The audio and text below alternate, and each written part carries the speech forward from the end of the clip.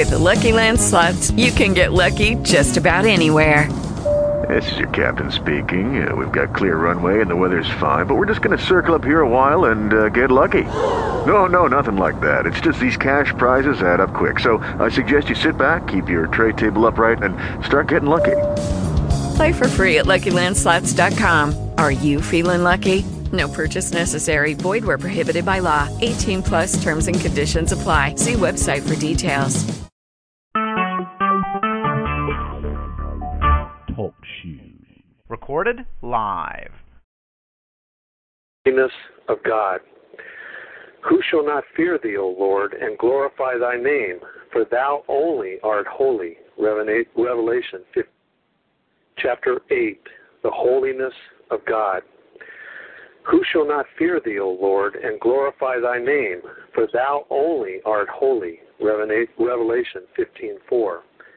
He only is independently, infinitely, immutably holy. In Scripture, he is frequently styled the Holy One. He is so because the sum of all moral excellency is found in him. He is absolute purity, unsullied even by the shadow of sin. God is light, and in him is no darkness at all. 1 John 1:5. Holiness is the very excellency of the divine nature. The great God is glorious in holiness. Exodus 15:11. Therefore do we read, Thou art of purer eyes than to behold evil, and canst not look on iniquity. Habakkuk 1:13. As God's power is the opposite of the native weakness of the creature, as his wisdom is in complete contrast from the least defect of understanding or folly, so his holiness is the very antithesis of all moral blemish or defilement. Of old, God appointed singers in Israel that they should praise the beauty of holiness. 2 Chronicles 20, verse 21. Power is God's hand or arm, omniscience his eye, mercy his bowels, eternity his duration, but holiness is his beauty. That was a quote from Stephen Charnock. It is this supremely which renders him lovely to those who are delivered from sin's dominion. Again, quoting Steve Charnock. Quote, a chief emphasis is placed upon this perfection of God. God is oftener styled holy than almighty, and set forth by this part of his dignity more than by any other. This is more fixed on as an epitaph to his name than any other. You never find it expressed his mighty name or his wise name, but his great name, or most of all, his holy name. This is the greatest title of honor. In this latter doth the majesty and venerableness of his name appear. End quote. This perfection, as none other, is solemnly celebrated before the throne of heaven, the seraphim crying, Holy, holy, holy is the Lord of hosts, Isaiah 6:3. God himself singles out this perfection. Once have I sworn by my holiness, Psalm 89, verse 35. God swears by his holiness because that is a fuller expression of himself than anything else. Therefore are we exhorted, sing unto the Lord, all ye saints of his, and give thanks at the remembrance of his holiness. Psalm 30, verse 4. This may be said to be a transcendental attribute that, as it were, runs through the rest and casts luster upon them. It is an attribute of attributes. John Howie, 1670. Thus we read of the beauty of the Lord, Psalm 27, verse 4, which is none other than the beauty of holiness, Psalm 110, verse 3.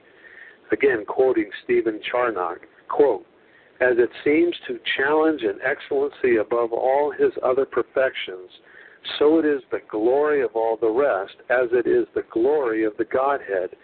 So it is the glory of every perfection in the Godhead. As his power is the strength of them, so his holiness is the beauty of them. As all would be weak without almightiness to back them, so all would be uncomely without holiness to adorn them. Should this be sullied, all the rest would lose their honor, as at the same instant the sun should lose its light, it would lose its heat, its strength, its generative and quickening virtue. As sincerity is the luster of every grace in a Christian, so is purity the splendor of every attribute in the Godhead. His justice is a holy justice, his wisdom a holy wisdom, his arm of power a holy arm. Psalm 98, verse 1. His truth or promise a holy promise. Psalm 105, verse 42. His name, which signifies all his attributes in conjunction, is holy. Psalm 103.1, end quote. God's holiness is manifested in his works. The Lord is righteous in all his ways and holy in all his works. Psalm 145, verse 17. Nothing but that which is excellent can proceed from him. Holiness is the rule of all his actions. At the beginning he pronounced all that he made very good, Genesis 1:31, which he could not have done had there been anything imperfect or unholy in them. Man was made upright, Ecclesiastes 7, verse 29, in the image and likeness of his Creator. The angels that fell were created holy, for we are told that they kept not their first habitation, Jude 6. Of Satan it is written, Thou wast perfect in thy ways from the day that thou wast created, till iniquity was found in thee, Ezekiel 28, verse 15. God's holiness is manifested in his law. That law forbids sin in all of its modifications in its most refined as well as its grossest forms, the intent of the mind as well as the pollution of the body, the secret desire as well as the overt act. Therefore do we read, the law is holy, and the commandment holy, and just and good, Romans 7:12. Yes, the commandment of the Lord is pure, enlightening the eyes. The fear of the Lord is clean, enduring forever. The judgments of the Lord are true and righteous altogether. Psalm 19, verses 8 and 9. God's holiness is manifested at the cross. Wondrously and yet most solemnly does the atonement display God's infinite holiness and abhorrence of sin. How hateful must sin be to God for him to punish it to its utmost deserts when it was imputed to his Son. Quoting Stephen Charnock, quote, Not all the vials of judgment that have or shall be poured out upon the wicked world, nor the flaming furnace of a sinner's conscience, nor the irreversible sentence pronounced against the rebellious demons, nor the groans of the damned creatures give such a demonstration of God's hatred of sin as the wrath of God let loose upon his Son.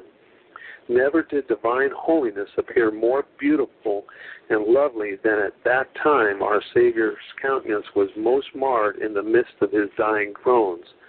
This he himself acknowledges in Psalm 22, when God had turned his smiling face from him and thrust his sharp knife into his heart, which forced that terrible cry from him, my God, why hast thou forsaken me?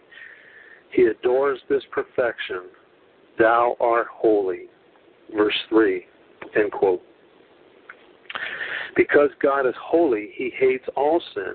He loves everything which is in conformity to his law and loathes everything which is contrary to it. His word plainly declares the froward is an abomination to the Lord, Proverbs 3:32. And again, the thoughts of the wicked are an abomination to the Lord, Proverbs 15, verse 26. It follows, therefore, that he must necessarily punish sin. Sin can no more exist without demanding his punishment than without requiring his hatred of it. God has often forgiven sinners, but he never forgives sin, and the sinner is only forgiven on the ground of another having borne his punishment. For without shedding of blood is no remission, Hebrews 9:22. Therefore we are told, the Lord will take vengeance on his adversaries, and he reserveth wrath for his enemies, Nahum 1, verse 2. For one sin, God banished our first parents from Eden. For one sin, all the posterity of Canaan, a son of Ham, fell under a curse which remains over them to this day. Genesis 9:21. For one sin, Moses was excluded from Canaan. Elisha's servants smitten with leprosy. Ananias and Sapphira cut off out of the land of the living. Herein we find proof for the divine inspiration of the Scriptures. The unregenerate do not really believe in the holiness of God. Their conception of His character is altogether one-sided. They fondly hope that His mercy will override everything else. Thou thoughtest that I was altogether as thyself, Psalm 50, verse 21, is God's charge against them. They think only that a God, little g, patterned after their own evil hearts. Hence their continuance in a course of mad folly. Such is the holiness ascribed to the divine nature and character in the Scriptures that it clearly demonstrates their superhuman origin. The character attributed to the gods, little g, of the ancient and of modern heathendom is the very reverse of that immaculate purity which pertains to the true God. An ineffably holy God who has the utmost abhorrence of all sin was never invented by any of man's fallen descendants. The fact is that nothing makes more manifest the terrible depravity of man's heart and his enmity against the living God than to have set before him one who is infinitely and immutably holy. His own idea of sin is practically limited to what the world calls crime. Anything short of that man palliates as defects, mistakes, infirmities, etc. And even where sin is owned at all, excuses and extenuations are made for it. The God, little g, of the vast majority of professing Christians, love is looked upon very much like an indulgent old man who himself has no relish for folly, but leniently winks at the indiscretions of youth. But the Word says, Thou hatest all workers of iniquity, Psalm 5, verse 5. And again, God is angry with the wicked every day, Psalm 7, verse 11. But men refuse to believe in this God and gnash their teeth when His hatred of sin is faithfully pressed upon their attention. No, sinful man was no more likely to devise a holy God than to create a lake of fire in which he will be tormented forever and ever. Because God is holy, acceptance with Him on the ground of creature doings is utterly impossible. A fallen creature could sooner create a world than produce that which would meet the approval of infinite purity. Can darkness dwell with light? Can the Immaculate One take pleasure in filthy rags? Isaiah 64, verse 6. The best that sinful man brings forth is defiled. A corrupt tree cannot bear good fruit. God would deny Himself, vilify His perfections, were He to account as righteous and holy that which is not so in itself, and nothing is so which has the least stain upon it contrary to the nature of God. But blessed be His name, that which His holiness demanded His grace has provided in Christ Jesus our Lord. Every poor sinner who has fled to Him for refuge stands accepted in the Beloved. Ephesians 1:6. Hallelujah. Because God is holy, the utmost reverence becomes our approaches unto Him. God is greatly to be feared in the assembly of the saints and to be had in reverence of all about Him. Psalm 89, verse 7. Then exalt ye the Lord our God and worship at His footstool. He is holy. Psalm 99, verse 5. Yes, at His footstool, in the lowest posture of humility, prostrate before Him. When Moses would approach unto the burning bush, God said, Put off thy shoes from off thy feet. Exodus 3:5. He is to be served with fear. Psalm 2, verse 11. Of Israel, His demand was, I will be sanctified in them that come nigh me, and before all the people I will be glorified. Leviticus 10:3. The more our hearts are awed by his ineffable holiness, the more acceptable will be our approaches unto him. Because God is holy, we should desire to be conformed to him. His command is, be ye holy, for I am holy. 1 Peter 1:16. We are not bidden to be omnipotent or omniscient as God is, but we are to be holy, and that in all manner of deportment. 1 Peter 1:15. Quoting Stephen Charnock, this is the prime way of honoring God. We do not so glorify God by elevated admirations or eloquent expressions or pompous services of him as when we aspire to a conversing with him with unstained spirits and live to him in living like him, end quote. Then as God alone is the source and fount of holiness, let us earnestly seek holiness from him. Let our daily prayer be that he may sanctify us wholly, W-H-O-L-L-Y, and our whole spirit and soul and body be preserved blameless unto the coming of our Lord Jesus Christ. 1 Thessalonians 5:23. Chapter 9, the power of God. We cannot have a right conception of God unless we think of him as all-powerful, as well as all-wise. He who cannot do what he will and perform all his pleasure cannot be God. As God hath a will to resolve what he deems good, so hath he power to execute his will. Quoting Stephen Charnock, quote, the power of God is that ability and strength whereby he can bring to pass whatsoever he pleases, whatsoever his infinite wisdom may direct, and whatsoever the infinite purity of his will may resolve. As holiness is the beauty of all God's attributes, so power is that which gives life and action to all the perfections of the divine nature. How vain would be the eternal counsels if power did not step in to execute them. Without power, his mercy would be but feeble pity, his promises an empty sound, his threatenings a mere scarecrow.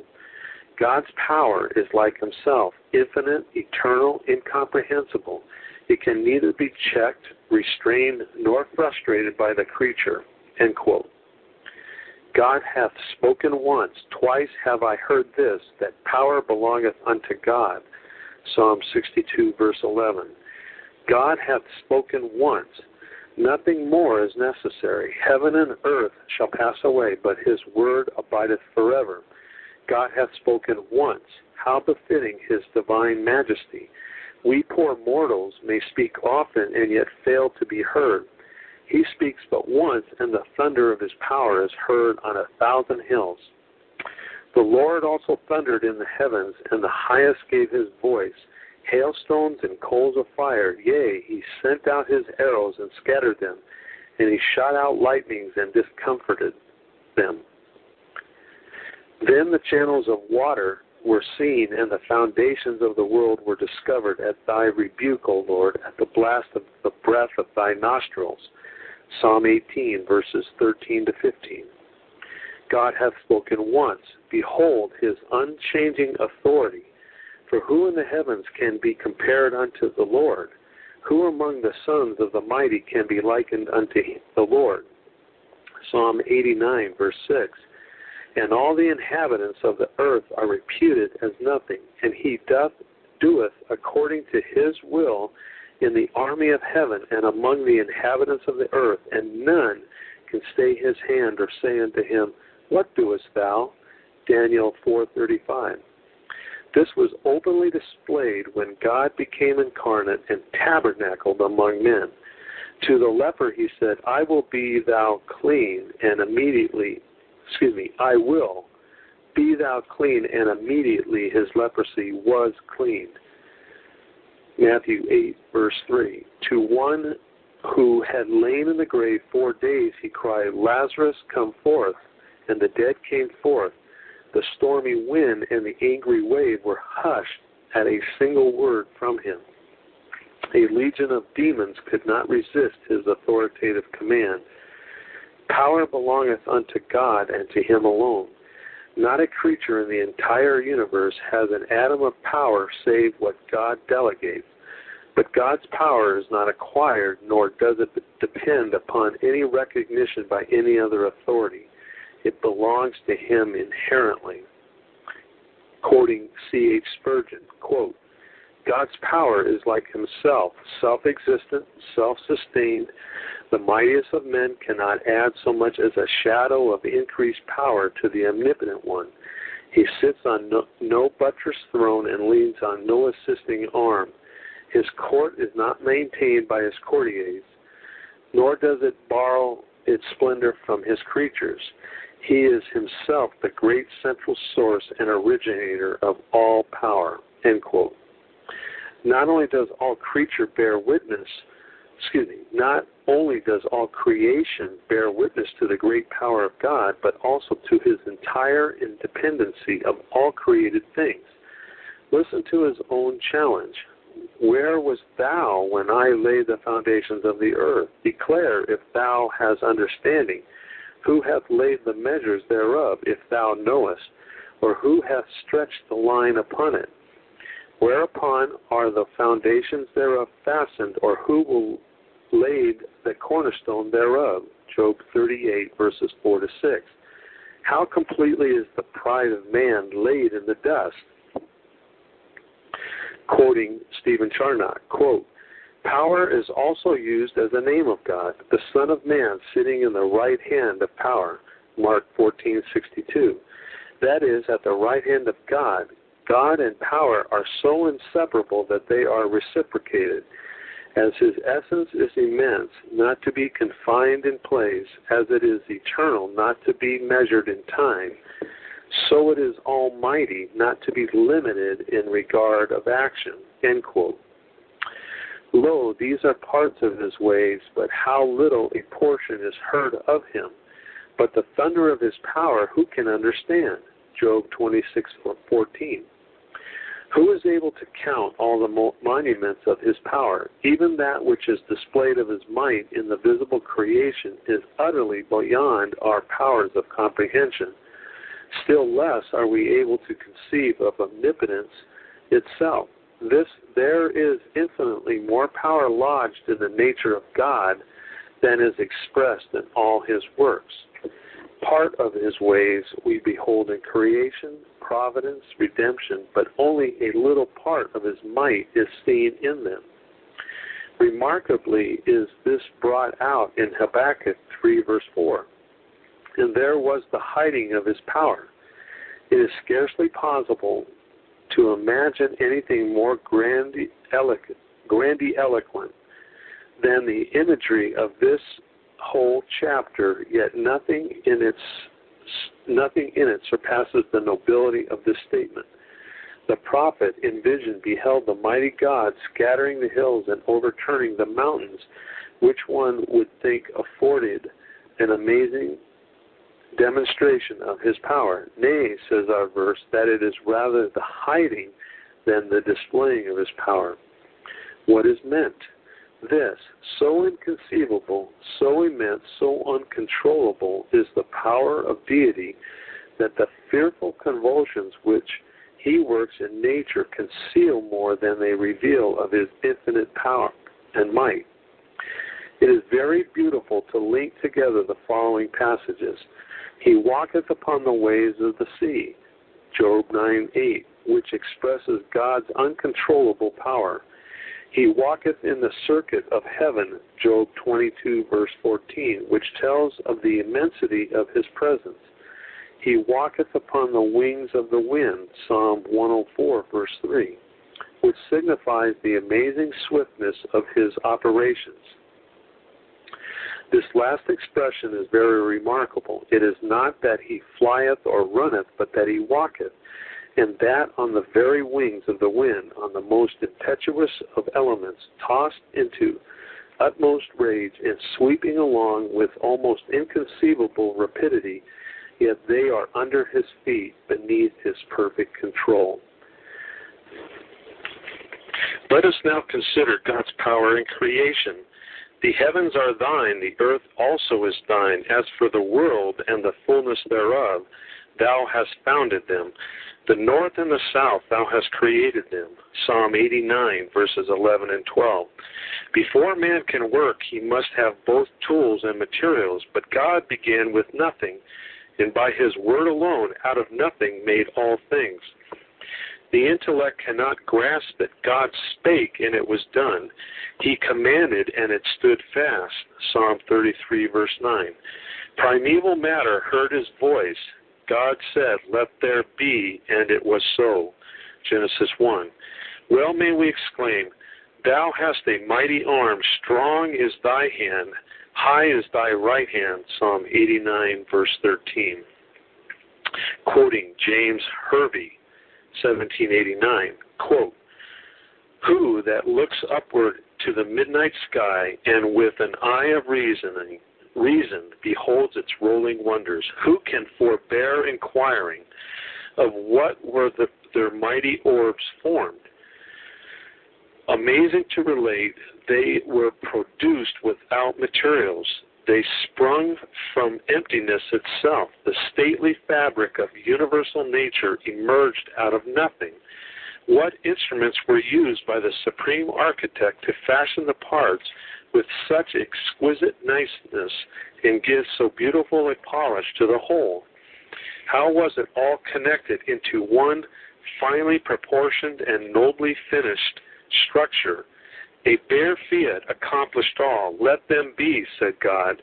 He added no more, and at once the marvelous edifice arose, adorned with every beauty, displaying innumerable perfections, and declaring amidst enraptured seraph its great Creator's praise.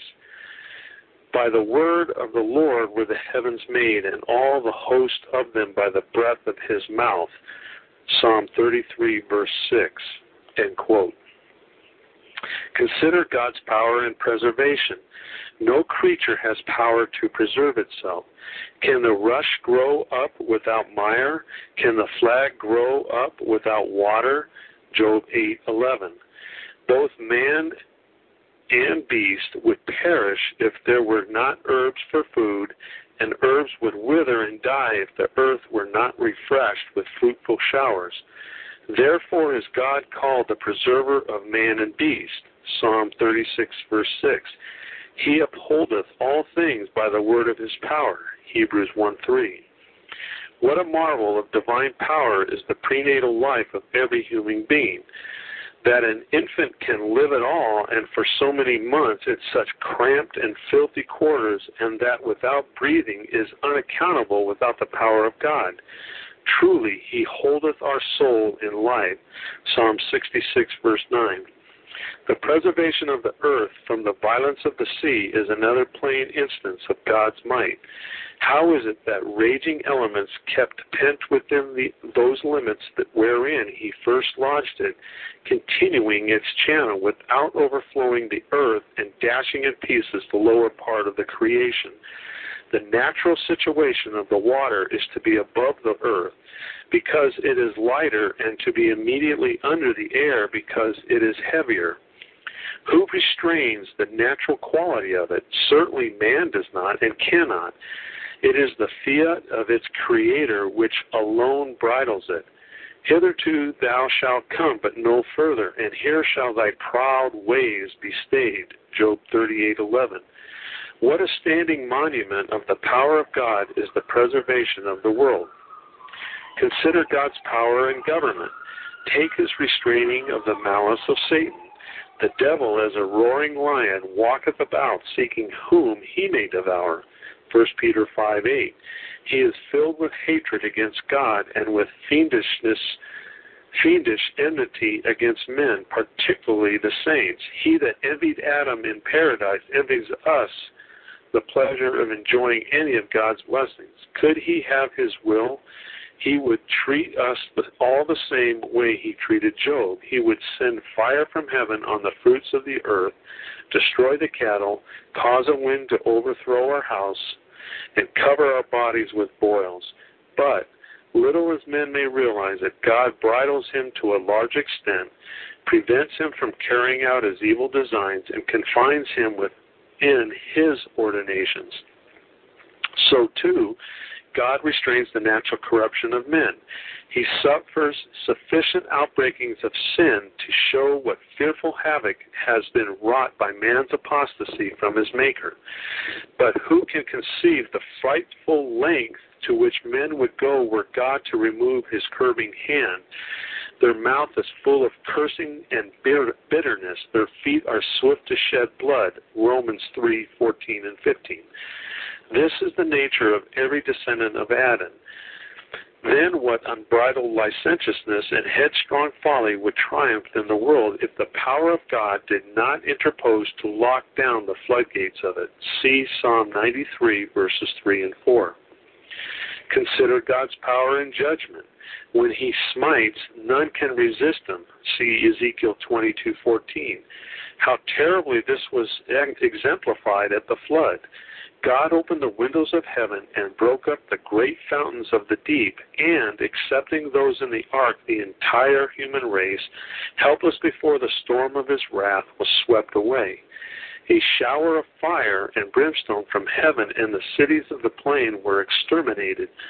Pharaoh and all his hosts were impotent when God blew upon them at the Red Sea. What a terrific word is that in Romans 9:22. What if God, willing to show his wrath and to make his power known, endured with much long suffering the vessels of wrath fitted to destruction? God is going to display his mighty power upon the reprobate, not merely by incarcerating them in Gehenna, but by supernaturally preserving their bodies as well as souls amidst the eternal burnings of the lake of fire. May we'll all tremble before such a God.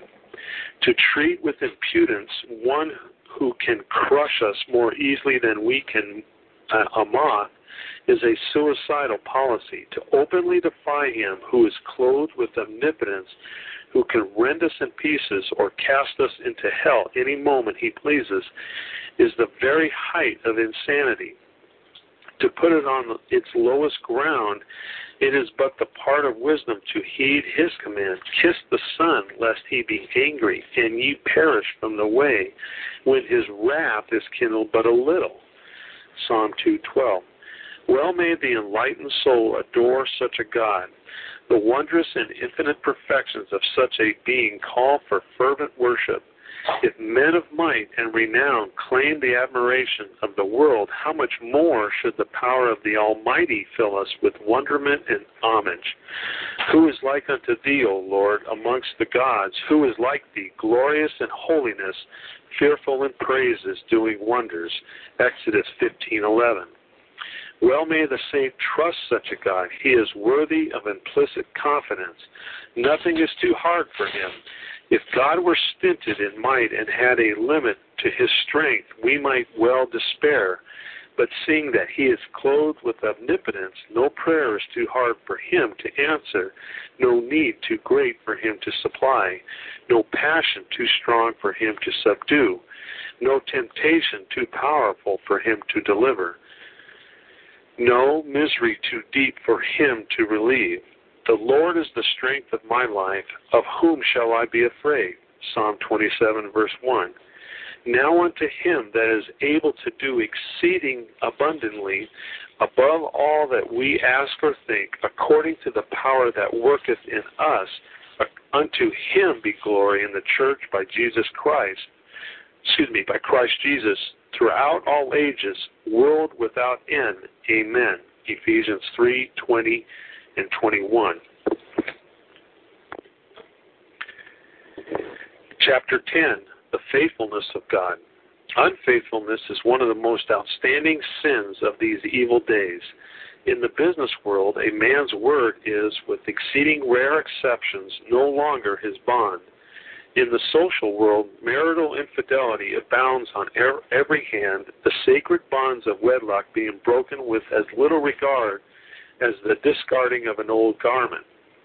In the ecclesiastical realm, thousands who have solemnly covenanted to preach the truth make no scruple to attack and deny it, nor can reader or writer claim complete immunity from this fearful sin. In how many ways have we been unfaithful to Christ and to the light and privileges which God has entrusted to us? How refreshing then, how unspeakably blessed to lift our eyes above this scene of ruin and behold one who is faithful, faithful in all things, faithful at all times. Know therefore that the Lord thy God, he is God, the faithful God, Deuteronomy 7:9. This quality is essential to his being. Without it, he would not be God. For God to be unfaithful would be to act contrary to his nature, which were impossible. If we believe not, yet he abideth faithful. He cannot deny himself. 2 Timothy 2:13. Faithfulness is one of the glorious perfections of his being. He is, as it were, clothed with it. O Lord God of hosts, who is a strong Lord like unto thee, or to thy faithfulness round about thee?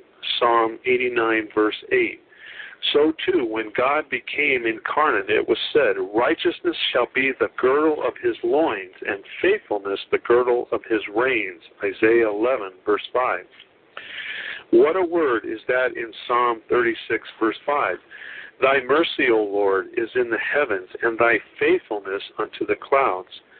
Far above all finite comprehension is the unchanging faithfulness of God. Everything about God is great, vast, incomparable.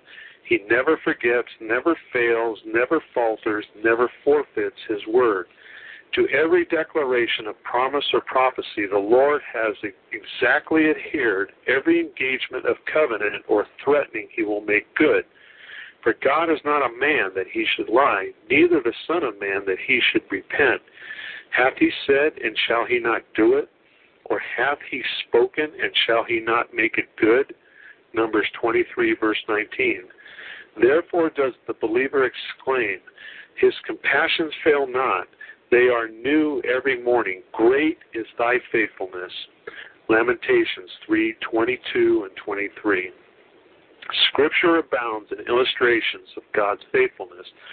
More than 4,000 years ago, he said, while the earth remaineth, seedtime and harvest, and cold and heat, and summer and winter, and day and night shall not cease. Genesis 8, verse 22. Every year that comes furnishes a fresh witness to God's fulfillment of this promise. In Genesis 15, we find that Jehovah declared unto Abraham, thy seed shall be a stranger in a land that is not theirs, and it shall serve them. But in the fourth generation they shall come hither again. Verses 13 to 16. Centuries ran their weary course. Abraham's descendants groaned amid their brick kilns of Egypt. Had God forgotten his promise? No, indeed. Read Exodus 12:41. And it came to pass at the end of the 430 years, even the selfsame day it came to pass, that all the host of the Lord went out from the land of Egypt. Through Isaiah the Lord declared, behold, a virgin shall conceive and bear a son, and shall call his name Emmanuel. 7:14. Again, centuries passed, but when the fullness of the time was come, God sent forth his Son, made of a woman. Galatians 4:4. God is true. His word of promise is sure. In all his relations with his people, God is faithful. He may be safely relied upon. No one ever yet really trusted him in vain. We find this precious truth expressed almost everywhere in the Scriptures, for his people need to know that faithfulness is an essential part of the divine character. This is the basis of our confidence in him. But it is one thing to accept the faithfulness of God as a divine truth. It is quite another to act upon it. God has given us many exceeding great and precious promises, but are we really counting on his fulfillment of them? Are we actually expecting him to do for us all that he has said? Are we resting with implicit assurance on these words? He is faithful that promised. Hebrews 10:23. There are seasons in the lives of all when it is not easy, no, not even for Christians, to believe that God is faithful. Our faith is sorely tried, our eyes be dimmed with tears, and we can no longer trace the outworkings of His love. Our ears are distracted with the noises of the world, harassed by the atheistic whisperings of Satan, and we can no longer hear the sweet accents of His still small voice. Cherished plans have been thwarted. Friends on whom we relied have failed us. A professed brother or sister in Christ has betrayed us. We are staggered. We sought to be faithful to God, and now a dark cloud hides Him from us. We find it difficult, yea, impossible, for carnal reason to harmonize His frowning providence with His gracious promises. Ah, faltering souls, severely tried fellow pilgrims, seek grace to heed Isaiah 50, verse 10. Who is among you that feareth the Lord, that obeyeth the voice of His servant, that walketh in darkness and hath no light? Yet let him trust in the name of the Lord and stay upon his God. When you are tempted to doubt the faithfulness of God, cry out, "Get thee hence, Satan." Though you cannot now harmonize God's mysterious dealings with the avowals of His love, wait on Him for more light. In His own good time He will make it plain to you. What I do thou knowest not now, but thou shalt know hereafter. John 13:7. The sequel will yet demonstrate that God has neither forsaken nor deceived His child, and therefore will the Lord wait, that He may be gracious unto you, and therefore will He be exalted, that He may have mercy upon you. For the Lord is a God of judgment. Blessed are all that they that wait on Him, or wait for Him. Isaiah 30, verse 18. Thy testimonies which thou hast commanded are righteous and very faithful. Psalm 119, verse 138. God has not only told us the best, but He has not withheld the worst. He has faithfully described the ruin which the fall has affected. He has faithfully diagnosed the terrible state which sin has produced. He has faithfully made known His inveterate hatred of evil, and that He must punish the same. He has faithfully warned us that He is a consuming fire. Hebrews 12:29. Not only does His word abound in illustrations of His fidelity in fulfilling His promises, but it also records numerous examples of His faithfulness in making good His threatenings. Every stage of Israel's history exemplifies that solemn fact. So it was with individuals. Pharaoh, Korah, Achan, and a host of others are so many proofs. And thus it will be for you, my reader, unless you have fled or do flee to Christ for refuge. The everlasting burnings of the lake of fire will be your sure and certain portion. God is faithful. God is faithful in preserving His people. God is faithful, by whom you are called unto the fellowship of His Son. 1 Corinthians 1, verse 9. In the previous verse, promise was made that God would confirm unto the end His own people. The apostles' confidence in the absolute security of believers was founded not on the strength of their resolutions or ability to persevere, but on the veracity of Him that cannot lie. Since God has promised to His Son a certain people for His inheritance, to deliver them from sin and condemnation, and to make them participants of eternal life and glory, it is certain that He will not allow any of them to perish. God is faithful in disciplining His people. He is faithful in what He withholds, no less than in what He gives. He is faithful in sending sorrow as well as in giving joy. The faithfulness of God is a truth to be confessed by us not only when we are at ease, but also when we are smarting under the sharpest rebuke. Nor must this confession be merely of our mouths, but of our hearts too. When God smites us with the rod of chastisement, it is faithfulness which wields it. To acknowledge this means that we humble ourselves before Him, Own that we fully deserve his correction, and instead of murmuring, thank him for it. God never afflicts without a reason. For this cause many are weak and sickly among you. 1 Corinthians 11:30, says Paul, illustrating this principle. When his rod falls upon us, let us say with Daniel, O Lord, righteousness belongeth unto thee, but unto us confusion of faces. Daniel 9, verse 7. I know, O Lord, that thy judgments are right, and that thou in faithfulness hast afflicted me. Psalm 119:75. Trouble and affliction are not only consistent with God's love pledged in the everlasting covenant, but they are parts of the administration of the same. God is not only faithful withstanding afflictions, but faithful in sending them. Then will I visit their transgressions with the rod, and their iniquity with stripes. My loving kindness will I not utterly take from him, nor suffer my faithfulness to fail. Psalm 89, verses 32 and 33. Chastening is not only reconcilable with God's loving kindness, but it is the effect and expression of it. It would much quiet the minds of God's people if they would remember that his covenant binds him to lay on them seasonable correction. Afflictions are necessary for us. In their affliction they will seek me early. Hosea 5:15. God is faithful in glorifying his people. Faithful is he which calleth you, who also will do.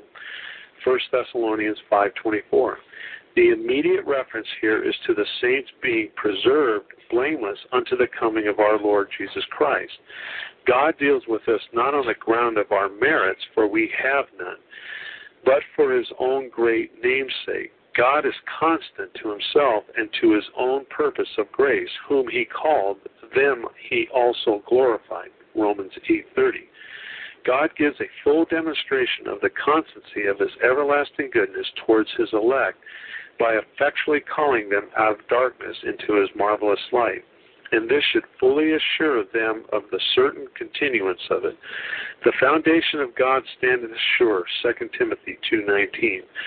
Paul was resting on the faithfulness of God when he said, I know whom I have believed, and am persuaded that he is able to keep that which I have committed unto him against that day. 2 Timothy 1, verse 12.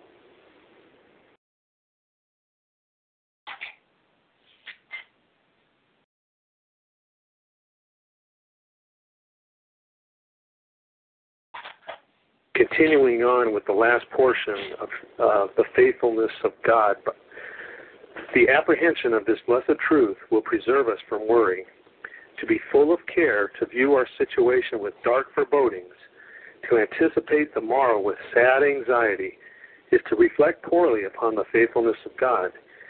He who has cared for his child through all the years will not forsake him in old age. He who heard your prayers in the past will not refuse to supply your need in the present emergency.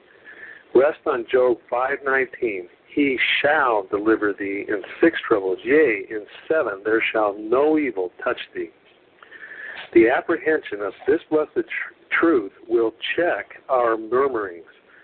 The Lord knows what is best for each one of us, and each one effect of resting on this truth will be the silencing of our petulant complainings. God is greatly honored when, under trial and chastening, we have good thoughts of him, vindicate his wisdom and justice, and recognize his love in his very rebukes. The apprehension of this blessed truth will beget increasing confidence in God. Wherefore, let them that suffer according to the will of God commit the keeping of their souls to him in well-doing, as unto a faithful Creator. 1 Peter 4:19.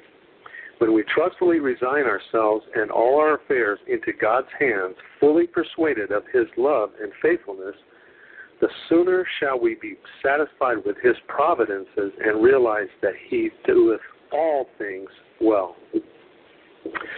Chapter 11, the goodness of God. The goodness of God endureth continually. Psalm 52:1. The goodness of God refers to the perfection of his nature. God is light, and in him no darkness and in him is no darkness at all, 1 John 1:5. There is such and wanting to it or defective in it, and nothing can be added to it to make it better. Quote from Thomas Manton. He is originally good, good of himself, which nothing else is, for all creatures are good only by participation and communication from God. He is essentially good, not only good, but goodness itself. The creature's good is a superadded quality. In God, it is his essence. He is infinitely good. The creature's good is but a drop, but in God there is an infinite ocean of gathering together of good. He is eternally and immutably good, for he cannot be less good than he is, as there can be no addition made to him, so no subtraction from him. End quote. God is summum bonum, the highest good. God is not only the greatest of all beings, but the best. All the goodness there is in any creature has been imparted from the Creator, but God's goodness is underived, for it is the essence of his eternal nature. As God is infinite in power from all eternity, before there was any display thereof, or any act of omnipotence he put forth, so he was eternally good before there was any communication of his bounty, or any creature to whom it might be imparted. Thus, the first manifestation of this divine perfection was in giving being to all things. Thou art good and doest good, Psalm 119, verse 68. God has in himself an infinite and inexhaustible treasure of all blessedness, enough to fill all things. All that emanates from God, his decrees, his creation, his laws, his providences, cannot be otherwise than good. As it is written, and God saw everything that he made, and behold, it was very good. Genesis 1:31. Thus, the goodness of God is seen first in creation. The more closely the creature is studied, the more the beneficence of its creator becomes apparent. Take the highest of God's earthly creatures, man. Abundant reason he has to say with the psalmist, I will praise thee, for I am fearfully and wonderfully made. Marvelous are thy works, and that my soul knoweth right well. Psalm 139, verse 14. Everything about the structure of our bodies attests the goodness of their Maker. How suited the hands to perform their allotted work. How good of the Lord to appoint sleep to refresh the wearied body. How benevolent his provision to give to the eyes, lids, and brows for their protection. And so we might continue indefinitely. Nor is the goodness of the Creator confined to man. It is exercised towards all his creatures. The eyes of all wait upon thee, and thou givest them their meat in due season. Thou openest thy hand and satisfied the desire of every living thing. Psalm 145, verses 15 and 16. Whole volumes might be written, yea, have been, to amplify this fact. Whether it be the birds of the air, the beasts of the forest, or the fish of the sea, abundant provision has been made to supply their every need. God giveth food to all flesh, for his mercy endureth forever. Psalm 136:25. Truly, the earth is full of the goodness of the Lord. Psalm 33, verse 5. The goodness of God is seen in the variety of natural pleasures which he has provided for his creatures. God might have been pleased to satisfy our hunger without the food being pleasing to our palates. How his benevolence appears in the varied flavors which he has given to meats, vegetables, and fruits. God has not only given us senses, but also that which gratifies them, and this too reveals his goodness. The earth might have been as fertile as it is without its surface being so delightfully variegated. Our physical lives could have been sustained without beautiful flowers to regale our eyes with their colors and our nostrils with their sweet perfumes. We might have walked the fields without our ears being saluted by the music of the birds. Whence then this loveliness, this charm so freely diffused over the face of nature? Verily, the tender mercies of the Lord are all over all his works. Psalm 145, verse 9. The goodness of God is seen in that when man transgressed the law of his Creator, a dispensation of unmixed wrath did not at once commence. Well might God have deprived his fallen creatures of every blessing, every comfort, every pleasure.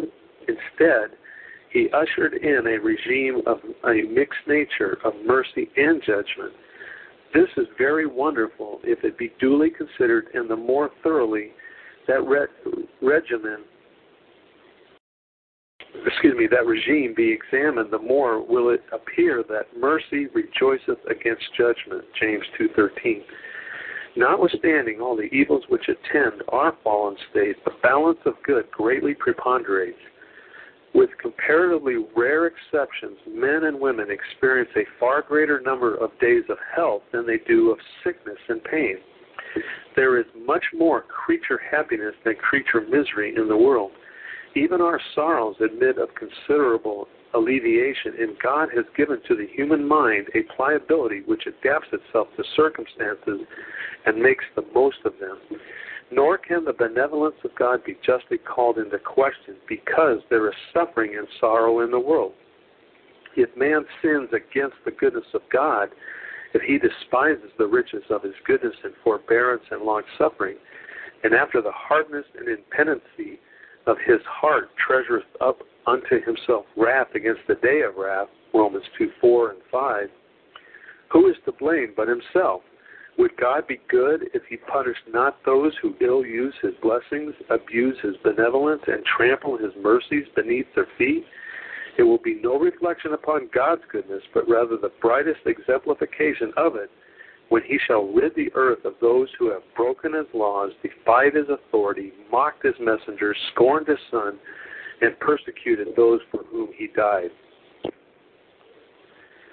The goodness of God appeared most illustriously when he sent forth his Son, made of woman, made under the law, to redeem them that were under the law, that we might receive the adoption of sons, Galatians 4:4 and 5. Then it was that a multitude of the heavenly hosts praised their Maker and said, Glory to God in the highest, and on earth peace, goodwill towards men, Luke 2:14.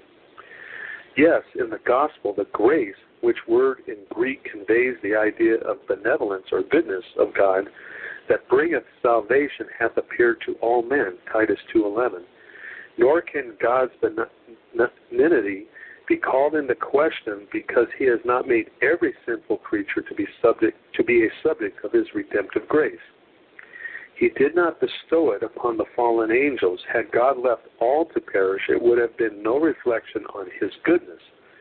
To any who would challenge this statement, we will remind him of our Lord's sovereign prerogative. Is it not lawful for me to do what I will with mine own? Is thine eye evil because I am good? Matthew 20:15. Oh, that men would praise the Lord for his goodness and for his wonderful works to the children of men. Psalm 107:8. Gratitude is the return justly required from the objects of his beneficence, yet it is often withheld from our great benefactor simply because his goodness is so constant and so abundant. It is lightly esteemed because it is exercised towards us in the common course of events. It is not felt because we daily experience it. Despisest thou the riches of his goodness? Romans 2:4. His goodness is despised when it is not improved as a means to lead men to repentance, but, on the contrary, serves to harden them from the supposition that God entirely overlooks their sin. The goodness of God is the life of the believer's trust. It is this excellency in God which most appeals to our hearts. Because his goodness endureth forever, we ought never to be discouraged. The Lord is good, a stronghold in the day of trouble, and he knoweth them that trust in him. Nahum 1:7. Quoting C.H. Spurgeon, quote, When others behave badly to us, it should only stir us up the more heartily to give thanks unto the Lord, because he is good. And when we ourselves are conscious that we are far from being good, we should only the more reverently bless him that he is good. We must never tolerate an instant's unbelief as to the goodness of the Lord.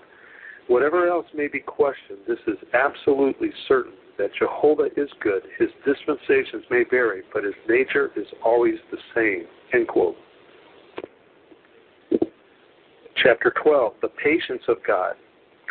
Far less has been written upon this than any other excellencies of the divine character. Not a few of those who have expatiated at length upon the divine attributes have passed over the patience of God without any comment.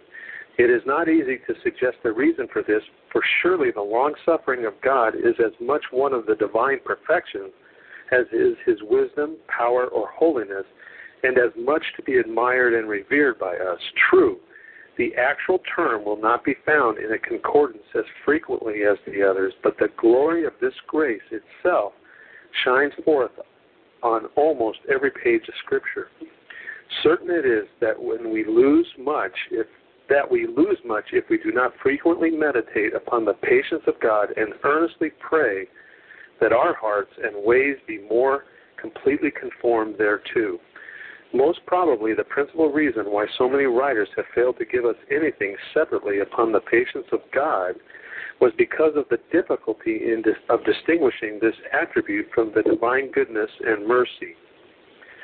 Particularly the latter, God's long-suffering is mentioned in conjunction with his grace and mercy again and again, as may be seen by consulting Exodus 34:6, Numbers 14:18, Psalm 86:15, etc. That the patience of God is really a display of his mercy, that it is indeed one way in which it is frequently manifested, cannot be denied. But that patience and mercy are one and the same excellency and are not to be separated, we cannot concede. It may not be easy to discriminate between them. Nevertheless, Scripture fully warrants us in affirming some things about the one which we cannot about the other. Stephen Charnock, the Puritan, defines God's patience in part thus, quote, "It is part of the divine goodness and mercy, yet differs from both. God being the greatest goodness hath the greatest mildness. Mildness is always the companion of true goodness, and the greater the goodness, the greater the mildness. Who so holy as Christ, and who so meek? God's slowness to anger is a branch from his mercy. The Lord is full of compassion, slow to anger." Psalm 145, verse 8. It differs from mercy in the formal consideration of the object. Mercy respects the creature as miserable. Patience respects the creature as criminal. Mercy pities him in his misery, and patience bears with the sin which engendered the misery and which is giving birth to more. End quote. Personally, we would define the divine patience as that power of control which God exercises over himself, causing him to bear with the wicked and forbear so long in punishing them. In Nahum 1, verse 3, we read, "The Lord is slow to anger and great in power," upon which Mr. Charnock said, quote, "Men that are great in the world are quick in passion and are not so ready to forgive an injury or bear with an offender as one of the meaner rank.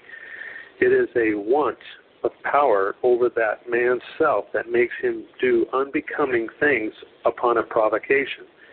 A prince that can bridle his passions is a king over himself as well as over his subjects.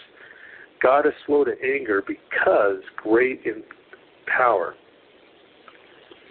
He has no less power over himself than over his creatures." End quote. It is at the above point we think that God's patience is most clearly distinguished from his mercy. Though the creature is benefited thereby, the patience of God chiefly respects himself, a restraint placed upon his acts by his will, whereas his mercy terminates wholly upon the creature. The patience of God is that excellency which causes him to sustain great injuries without immediately avenging himself. He has a power of patience as well as a power of justice. Thus the Hebrew word for the divine long-suffering is rendered slow to anger. In Nehemiah 9:17, Psalm 103, verse 8, etc.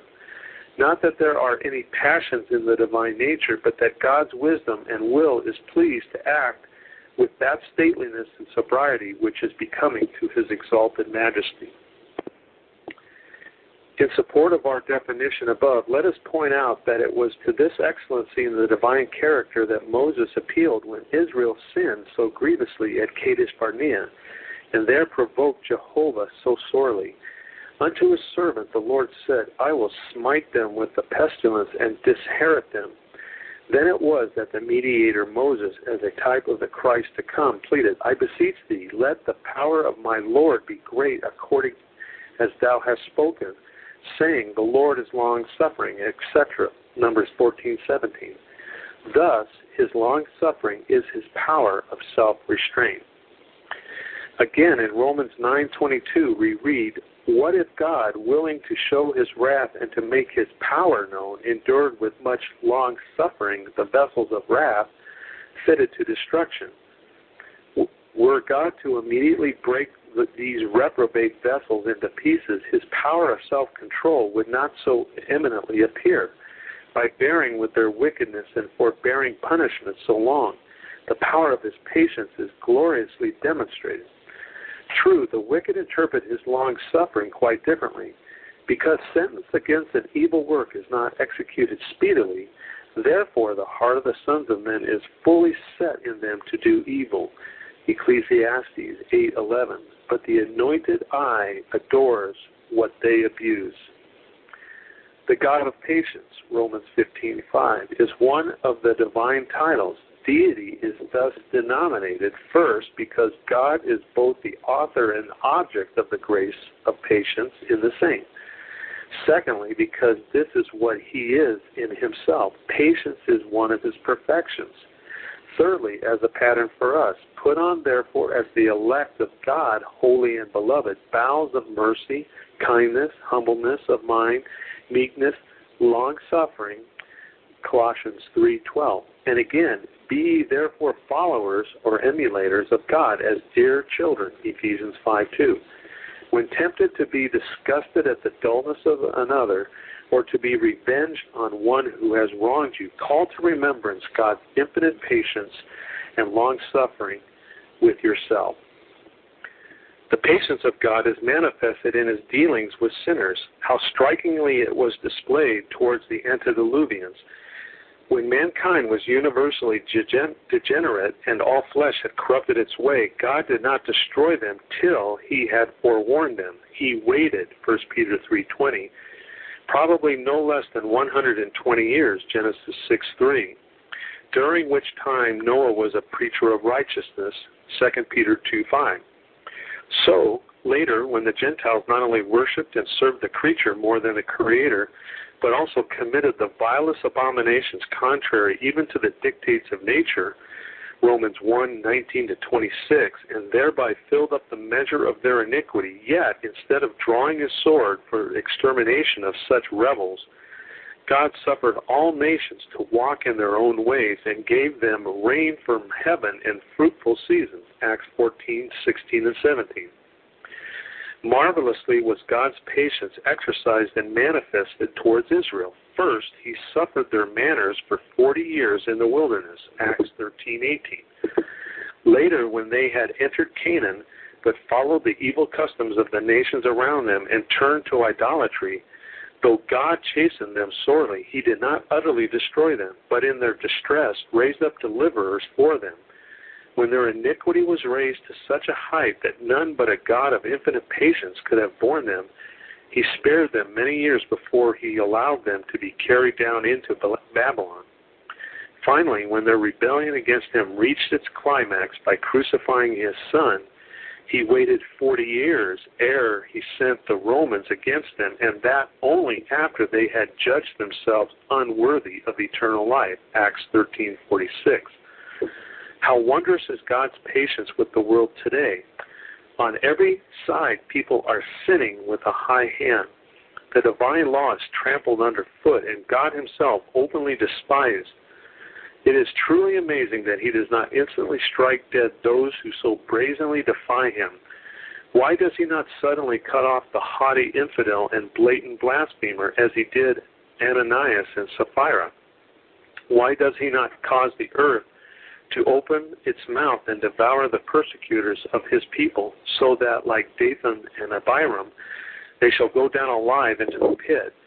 And what of apostate Christendom, where every possible form of sin is now tolerated and practiced under cover of the holy name of Christ?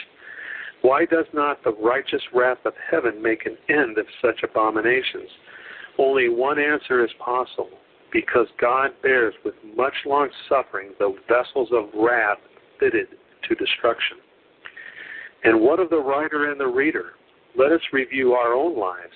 Is it not long since we followed a multitude to do evil, had no concern for God's glory, and lived only to gratify self? How patiently he bore with our vile conduct. And now that grace has snatched us as brands from the burning, giving us a place in God's family, and has begotten us unto an eternal inheritance in glory, how miserably we requite him, how shallow our gratitude, how tardy our obedience, how frequent our backslidings. One reason why God suffers the flesh to remain in the believer is that he may exhibit his long suffering to usward, 2 Peter 3:9. Since this divine attribute is manifested only in this world, God takes advantage to display it towards his own. May our meditation upon this divine excellency soften our hearts, make our consciences tender, and may we learn in the school of holy experience the patience of saints, namely, submission to the divine will and continuance in doing well. Let us earnestly seek grace to emulate this divine excellency. Be ye therefore perfect, even as your Father which is in heaven is perfect. Matthew 5:48. In the immediate context of this verse, Christ exhorts us to love our enemies, bless them that curse us, do good to them that hate us. God bears long with the wicked, notwithstanding the multitude of their sins, and shall we desire to be revenged because of a single injury? Chapter 13, the grace of God. Grace is a perfection of the divine character which is exercised only towards the elect. Neither in the Old Testament nor in the New is the grace of God ever mentioned in connection with mankind generally, still less with the lower orders of his creatures. In this it is distinguished from mercy, for the mercy of God is over all his works. Psalm 145, verse 9. Grace is the sole source from which flows the goodwill, love, and salvation of God unto his chosen people. This attribute of the divine character was defined by Abraham Booth in his helpful book, The Reign of Christ, thus, quote, "It is the eternal and absolute free favor of God manifested in the vouchsafement of spiritual and eternal blessings to the guilty and the unworthy," end quote. Divine grace is the sovereign and saving favor of God exercised in the bestowment of blessings upon those who have no merit in them and for which no compensation is demanded from them. Nay, more, it is the favor of God shown to those who not only have no positive deserts of their own, but who are thoroughly ill-deserving and hell-deserving. It is completely unmerited and unsought, and is altogether unattracted by anything in or from or by the objects upon which it is bestowed. Grace can neither be bought, earned, nor won by the creature. If it could be, it would cease to be grace. When a thing is said to be of grace, we mean that the recipient has no claim upon it, that it was in no wise due him. It comes to him as pure charity, and at first unasked and undesired. The fullest exposition of the amazing grace of God is to be found in the epistles of the Apostle Paul. In his writings, grace stands in direct opposition to works and worthiness, all works and worthiness of whatever kind or degree. This is abundantly clear from Romans 11, verse 6. And if by grace, then it is no more of works. Otherwise, grace is no more grace. If it be of works, then it is no more grace. Otherwise, work is no more work. Grace and works will no more unite than an acid and an alkali. By grace you are saved through faith, and that not of yourselves. It is the gift of God, not of works, lest any man should boast. Ephesians 2, verses 8 and 9. The absolute favor of God can no more consist with human merit than oil and water will fuse into one. See also Romans 4, 4 and 5. There are three principal characteristics of divine grace. First, it is eternal. Grace was planned before it was exercised, purpose before it was imparted. Who hath saved us and called us with a holy calling, not according to our works, but according to his own purpose and grace, which was given us in Christ Jesus before the world began. 2 Timothy 1:9. Secondly, it is free, for none did ever purchase it, being justified freely by his grace. Romans 3:24. Thirdly, it is sovereign, because God exercises it toward and bestows it upon whom he pleases. Even so might grace reign. Romans 5:21. If grace reigns, then it is on the throne, and the occupant of the throne is sovereign. Hence the throne of grace. Hebrews 4:16. Just because grace is unmerited favor, it must be exercised in a sovereign manner. Therefore does the Lord declare, I will be gracious to whom I will be gracious. Exodus 33:19. Were God to show grace to all of Adam's descendants, men would at once conclude that he was righteously compelled to take them to heaven as a meet compensation for allowing the human race to fall into sin. But the great God is under no obligation to any of his creatures, least of all to those who are rebels against him. Eternal life is a gift, therefore it can neither be earned by good works nor claimed as a right. Seeing that salvation is a gift, who has any right to tell God on whom he ought to bestow it? It is not that the giver ever refuses this gift to any who seek it wholeheartedly and according to the rules which he has prescribed. No, he refuses none who come to him empty-handed in the way of his appointing. But if out of a world of impenitent and unbelieving rebels, God is determined to exercise his sovereign right by choosing a limited number to be saved, who is wronged? Is God obliged to force his gift on those who value it not? Is God compelled to save those who are determined to go their own way? But nothing more riles the natural man and brings to the surface his innate and inveterate enmity against God than to press upon him the eternality, the freeness, and the absolute sovereignty of divine grace. That God should have formed his purpose from everlasting without in any wise consulting the creature is too abasing for the unbroken heart. That grace cannot be earned or won by any effort of man is too self-emptying for self-righteousness. And that grace singles out whom it pleases to be favored that grace singles out whom it pleases to be its favored objects arouses hot protest from haughty rebels. The clay rises up against the potter and asks, Why hast thou made me thus? A lawless insurrectionist dares to call into question the justice of divine sovereignty. The distinguishing grace of God is seen in saving those people whom he has sovereignly singled out to be his high favorites. By distinguishing, we mean that grace discriminates, making differences, choosing some and passes by others. It was distinguishing grace which selected Abraham from the midst of his idolatrous neighbors and made him the friend of God. It was distinguishing grace which saved publicans and sinners, but said of the religious Pharisees, Let them alone. Matthew 15:14.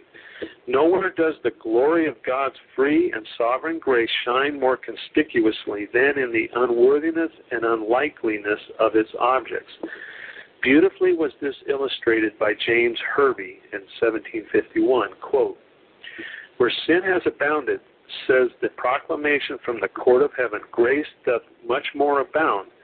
Manasseh was a monster of barbarity, for he caused his own children to pass through the fire and filled Jerusalem with innocent blood. Manasseh was an adept in iniquity, for he was not only multiplied and to an extravagant degree his own sacrilegious impieties, But he poisoned the principles and perverted the manners of his subjects, making them do worse than the most detestable of the heathen idolaters. See 2 Chronicles 33. Yet through this superabundant grace, he is humbled, he is reformed, and becomes a child of forgiving love, an heir of immortal glory. Still quoting, "Behold, that bitter and bloody persecutor Saul, when breathing out threatenings and bent upon slaughter, he worried the lambs and put to death the disciples of Jesus. The havoc he had committed, the inoffensive families he had already ruined, were not sufficient to assuage his vengeful spirit. They were only a taste which, instead of glutting the bloodhound, made him more closely pursue the track and more eagerly pant for destruction. He is still athirst for violence and murder. So eager and insatiable is his thirst that he even breathes out threatening and slaughter." Acts 9:1. "His words are spears and arrows, and his tongue a sharp sword. 'Tis as natural for him to menace the Christians as to breathe the air. Nay, they bled every hour in the purposes of his rancorous heart.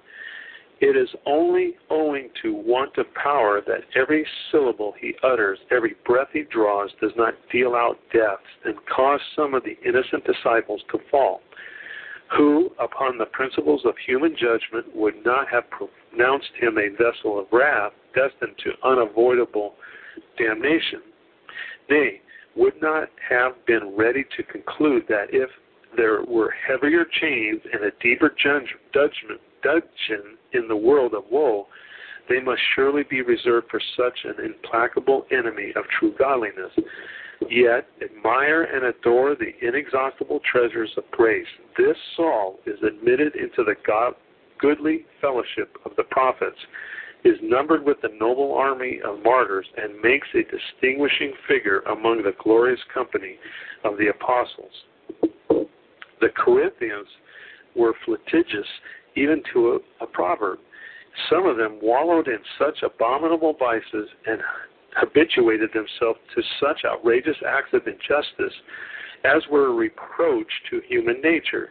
Yet even these sons of violence and slaves of sensuality were washed, sanctified, and justified. 1 Corinthians 6, verses 9 to 11. Washed in the precious blood of a dying Redeemer, sanctified by the powerful operations of the blessed Spirit, justified through the infinitely tender mercies of a gracious God. Those who were once the burden of the earth are now the joy of heaven, the delight of angels." End quote. Now the grace of God is manifested in and by and through the Lord Jesus Christ.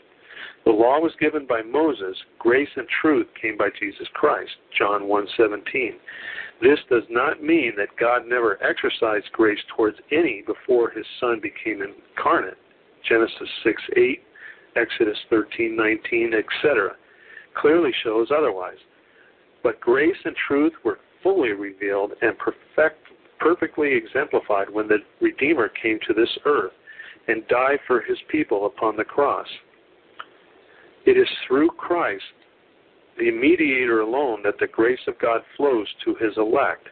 Much more the grace of God and the gift by grace, which is by one man, Jesus Christ. Much more they which receive abundance of grace and of the gift of righteousness shall reign in life by one, Jesus Christ.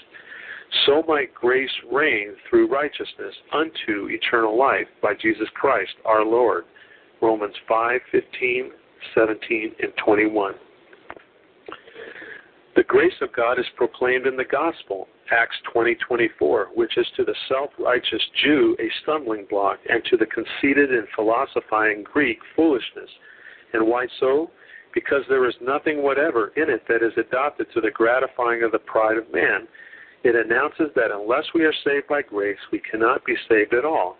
It declares that apart from Christ, the unspeakable gift of God's grace, the state of every man is desperate, irremediable, and hopeless. The gospel addresses men as guilty, condemned, perishing criminals. It declares that the chastest moralist is in the same terrible plight as is the most voluptuous profligate. And the zealous professor with all his religious performances is no better off than the most profane infidel. The gospel contemplates every descendant of Adam as a fallen, polluted, hell-deserving, and helpless sinner. The grace which the gospel publishes is his only hope. All stand before God convicted as transgressors of his holy law, as guilty and condemned criminals who are not merely awaiting sentence, but the execution of sentence already passed upon them, John 3:18 and Romans 3:19. To complain against the partiality of grace is suicidal. If the sinner insists upon bare justice, then the lake of fire must be his eternal portion. His only hope lies in bowing to the sentence which divine justice has passed upon him, owning the absolute righteousness of it, casting himself on the mercy of God, and stretching forth empty hands to avail himself of the grace of God now made known to him in the gospel. The third person in the Godhead is the communicator of grace. Therefore, he is denominated the Spirit of grace. Zechariah 12:10. God the Father is the fountain of all grace, for he purposed in himself the everlasting covenant of redemption. God the Son is the only channel of grace. The gospel is the publisher of grace. The Spirit is the bestower. He is the one who applies the gospel in saving power to the soul, quickening the elect while spiritually dead, conquering their rebellious wills, melting their hard hearts, opening their blind eyes, cleansing them from the leprosy of sin. Thus we may say with the late G.S. Bishop, quote, grace is a provision for men who are so fallen that they cannot lift the axe of justice, so corrupt that they cannot change their own natures, so averse to God that they cannot turn to him, so blind that they cannot see him, so deaf that they cannot hear him, and so dead that he himself must open their graves and lift them into resurrection. End quote.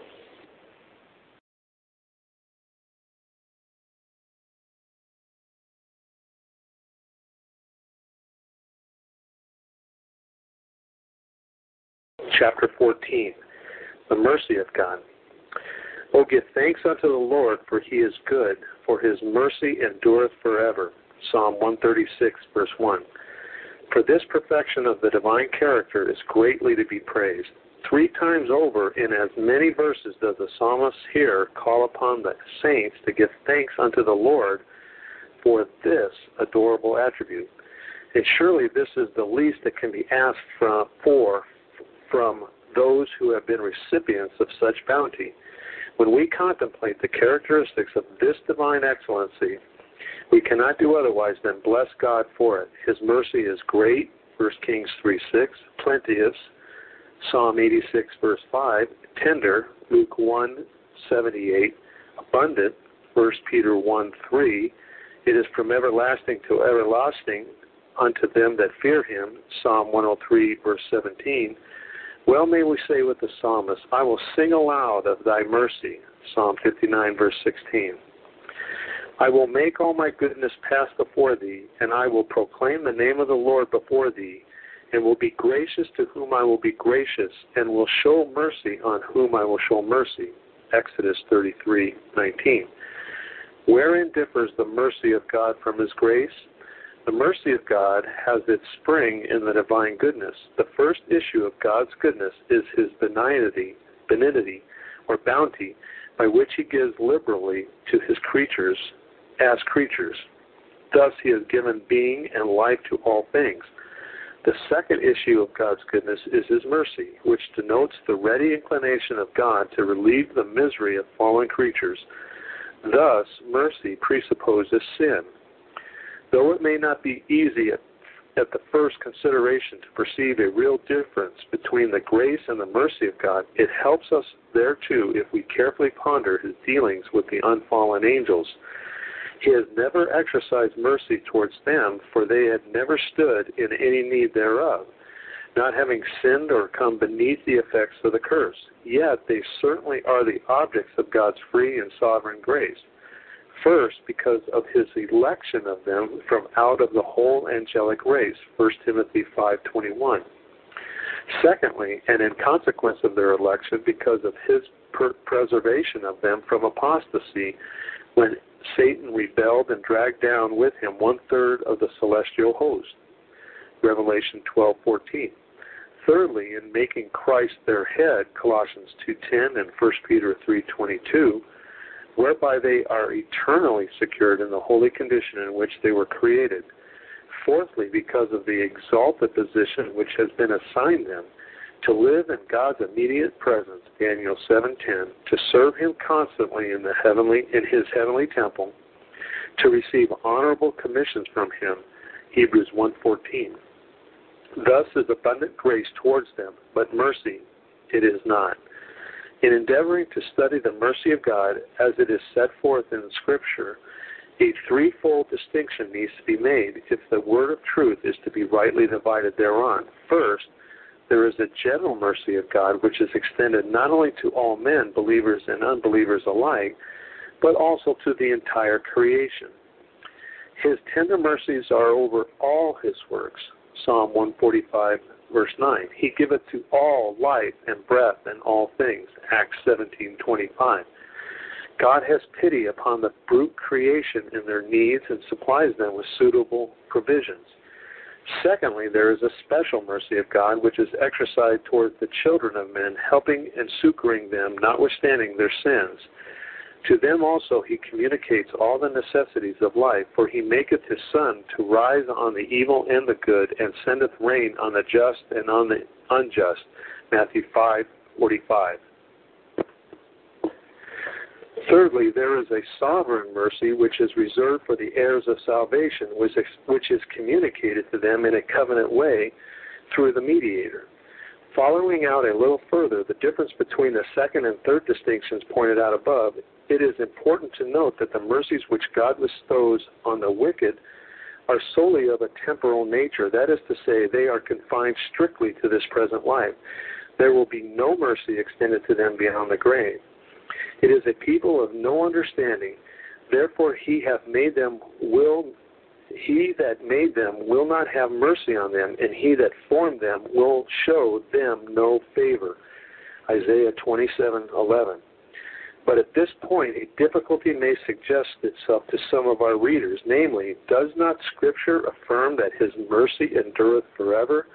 Psalm 136, verse 1.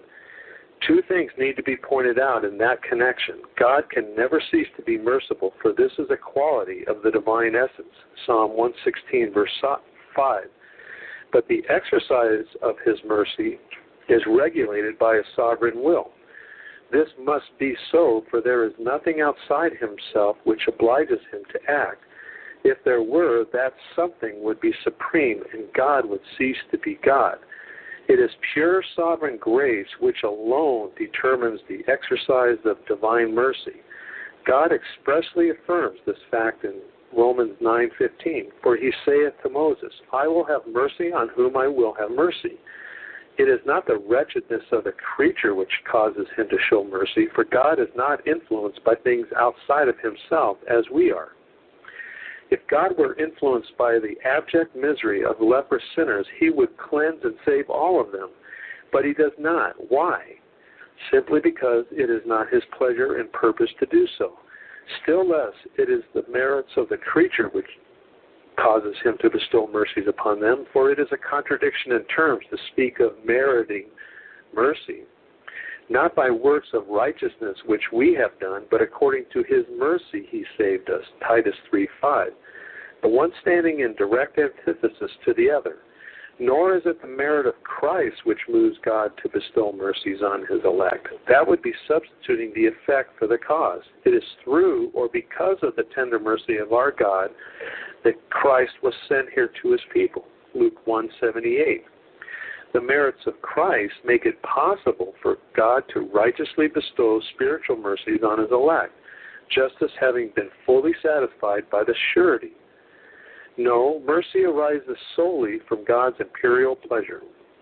Again, though it be true, blessedly and gloriously true, that God's mercy endureth forever, yet we must observe carefully the objects to whom His mercy is shown. Even the casting of the reprobate into the lake of fire is an act of mercy. The punishment of the wicked is to be contemplated from a threefold viewpoint. From God's side, it is an act of justice, vindicating His honor. The mercy of God is never shown to the prejudice of his holiness and righteousness. From their side, it is an act of equity when they are made to suffer the due reward of their iniquities. But from the standpoint of the redeemed, the punishment of the wicked is an act of unspeakable mercy. How dreadful would it be if the present order of things, when the children of God are obliged to live in the midst of the children of the devil, should continue forever? Heaven would at once cease to be heaven if the ears of the saints still heard the blasphemous and filthy language of the reprobate. What a mercy that in the new Jerusalem there shall in no wise enter into it anything that defileth, neither worketh abomination. Revelation 21:27. Lest the reader might think in the last paragraph we have been drawing upon our imagination, let us appeal to Holy Scripture in support of what has been said. In Psalm 143:12, we find David praying, "And of thy mercy cut off mine enemies, and destroy all of them that afflict my soul, for I am thy servant." Again, in Psalm 136, verse 15, we read that God overthrew Pharaoh and his host in the Red Sea, for his mercy endureth forever. It was an act of vengeance upon Pharaoh and his host, but it was an act of mercy upon the Israelites. Again, in Revelation 19, verses 1-3, we read, "I heard a great voice of much people in heaven, saying, Alleluia, salvation and glory and honor and power unto the Lord our God. For true and righteous are his judgments, for he hath judged the great whore, which did corrupt the earth with her fornication, and hath avenged the blood of his servants at her hand." And again they said, Alleluia, and her smoke rose up forever and ever. From what has just been before us, let us note how vain is the presumptuous hope of the wicked, who, notwithstanding their continued defiance of God, nevertheless count upon his being merciful to them. How many there are who say, "I do not believe that God will ever cast me into hell. He is too merciful." Such a hope is a viper which, if cherished in their bosoms, will sting them to death. God is a God of justice as well as mercy, and he has expressly declared that he will by no means clear the guilty. Exodus 34:7.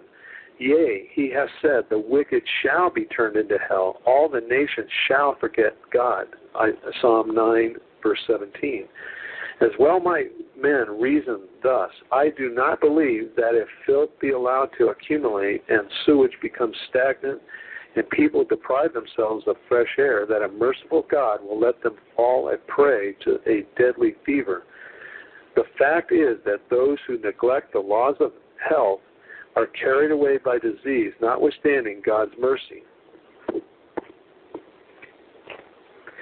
Equally true is it that those who neglect the laws of spiritual health shall forever suffer the second death. Unspeakably solemn is it to see so many abusing this divine perfection. They continue to despise God's authority, trample upon his laws, continue in sin, and yet presume upon his mercy. But God will not be unjust to himself. God shows mercy to the truly penitent, but not to the impenitent. Luke 13:3. To continue in sin and yet reckon upon divine mercy, remitting punishment, is diabolical. It is saying, let us do evil that good may come, and of all such it is written that their damnation is just. Romans 3:8. Presumption shall most certainly be disappointed. Read carefully Deuteronomy 29, verses 18-20. Christ is the spiritual mercy seat, and all who despise and reject his lordship shall perish from the way when his wrath is kindled but a little. Psalm 2:12. But let our final thought be of God's spiritual mercies unto his own people. Thy mercy is great unto the heavens. Psalm 57:10. The riches thereof transcend our loftiest thought. For as the heavens is high above the earth, so great is his mercy towards them that fear him. Psalm 103, verse 11. None can measure it. The elect are designated vessels of mercy. Romans 9:23. It is mercy that quickened them when they were dead in sins. Ephesians 2:4 and 5. It is mercy that saves them Titus 3:5. It is his abundant mercy which begat them unto an eternal inheritance. 1 Peter 1:3. Time would fail us to tell of his preserving, sustaining, pardoning, supplying mercy. Unto his own, God is the Father of mercy. 2 Corinthians 1, verse 3. Chapter 15, the love of God. There are three things told us in Scripture concerning the nature of God. First, God is Spirit, John 4:24. In the Greek, there is no indefinite article, and to say God is a spirit is most objectionable, for it places him in a class with others. God is spirit in the highest sense. Because he is spirit, he is incorporeal, having no visible substance. Had God a tangible body, he would not be omnipresent. He would not be limited to one place. Because he is spirit, he fills heaven and earth. Secondly, God is light, 1 John 1:5, which is the opposite of darkness. In Scripture, darkness stands for sin, evil, death, and the light for holiness, goodness, and life. God is light means that God is light means that he is the sum of all excellency. Thirdly, God is love. 1 John 4:8. It is not simply that God loves, but that he is love itself. Love is not merely one of his attributes, but his very nature. There are many today who talk about the love of God who are total strangers to the love of God. The divine love is commonly regarded as a species of amiable weakness, a sort of good-natured indulgence. It is reduced to a mere sickly sentiment patterned after human emotion. Now, the truth is that on this, as in on everything else, our thoughts need to be formed and regulated by what is revealed thereon in Holy Scripture. That there is an urgent need for this is apparent not only from the ignorance which so generally prevails, but also the low state of spirituality which is now so sadly evident everywhere among professing Christians. How little real love there is for God. One chief reason for this is because our hearts are so little occupied with his wondrous love for his people.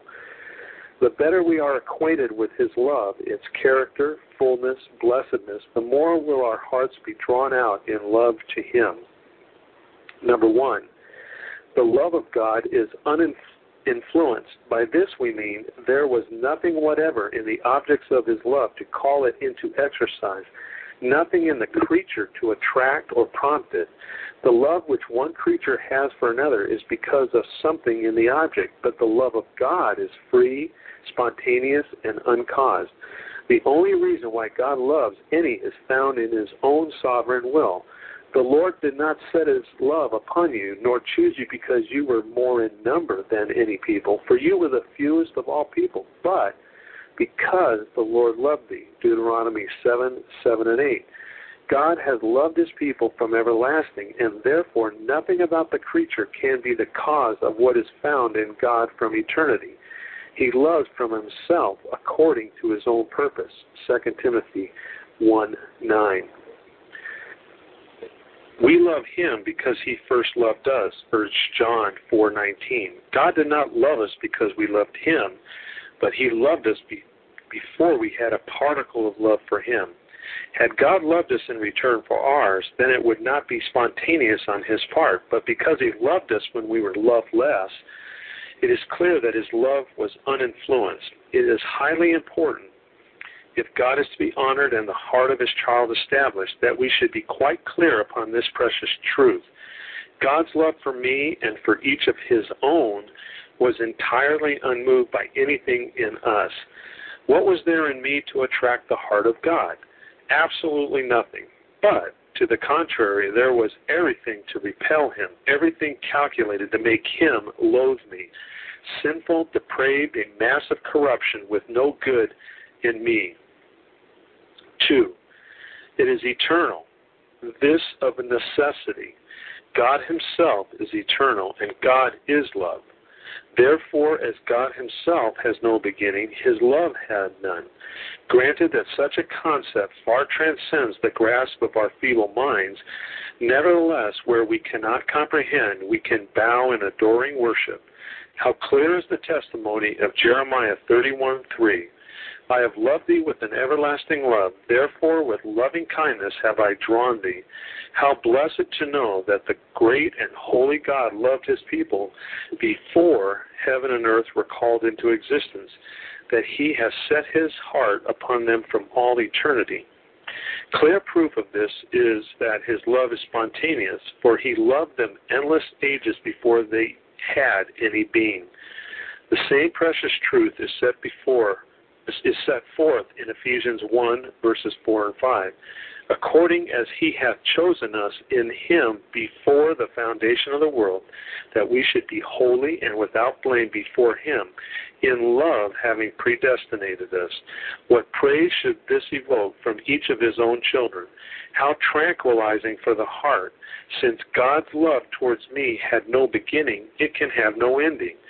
Since it is true that from everlasting